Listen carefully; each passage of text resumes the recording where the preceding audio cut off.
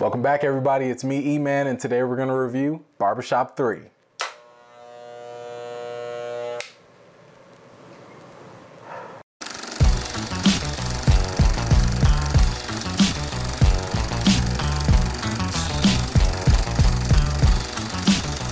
Okay, let's do a quick intro. After about 10 years, Calvin is back with his barbershop crew, except this time the shop has gone under a couple changes. This time we've got a co-ed shop, and the ladies aren't letting the fellas get off very easy. Despite the good times, the neighborhood unfortunately is taking a turn for the worse, and it's forcing Calvin to make some really tough decisions. Alright, let's move on and get to the good.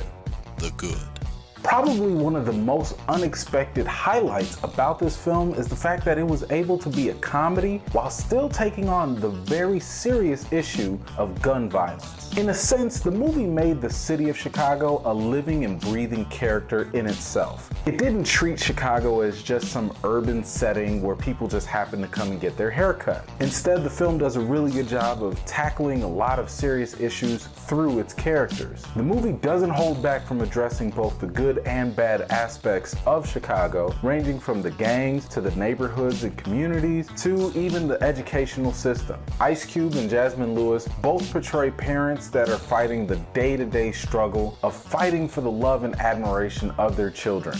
What was interesting about this portrayal was the fact that it didn't just resort to giving us a bunch of generic parental lectures like we've seen in other daytime television shows like Family Matters, Full House, or The Cosby Show. What? We can't talk about no Cosby? Okay. Cosby, no.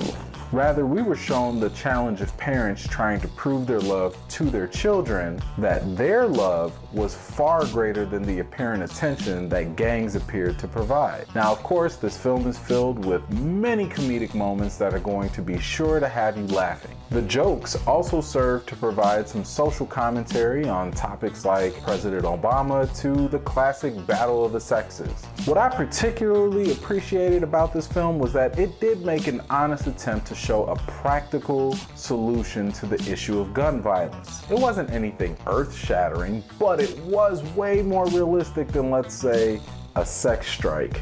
The fact that there was such a wide variety of comedians was perfect to making this a great comedy. From Dion Cole's random side comments, to Lamorne Morris's awkward humor, to the old school comedic stylings of Cedric the Entertainer, you can rest assured you'll be getting laughs from all different sides. Now, given the fact that I am a happily married man, I'm just going to say that Nicki Minaj's scenes were very entertaining.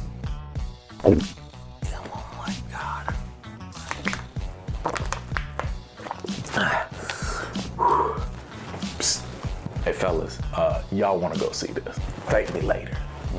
Yeah, you know what I'm saying. All right, enough of that. Let's get to the bad. The bad. I think that one of the weaker parts in this film was at this one critical point where the film got very dramatic and very serious. Not only is it pretty predictable, but it could have been a lot better. Obviously, to avoid spoilers, I'm not going to go into a lot of detail about this scene, but I'm more than positive that you'll know exactly what I mean when it happens. What I will say is the way that situation plays out, it came off as incredibly unrealistic, especially given the way the movie built up all this tension and suspense during this potentially powerful moment. I think they missed a really big opportunity to make this way more authentic and way more real. Okay, let's get to the reason. The reason. As a Chicagoan, I'm obviously going to be biased about this film. As some of you may recall, I had a very interesting and controversial review for the movie Chirac not too long ago. What I will say about Barbershop 3 is that it actually managed to accomplish something that Chirac was not able to do. It was able to speak directly about the issues related to Chicago and its gun violence in a way that the people that have been affected by it can definitely relate to and understand. Barbershop 3 showed nothing but love and respect to the city of Chicago while still addressing this very sensitive topic. In other words, this is what Chirac should have been. It's not overly political, and it's not going to be a tearjerker or anything like that. But what this movie will do, I think, is give you a small sense of hope, encouragement, and laughter while still reflecting on the gravity of the situation that plagues the city of Chicago to this day. So when it comes to the rating of Barbershop 3, I'm going to have to give it an 8.5 out of 10.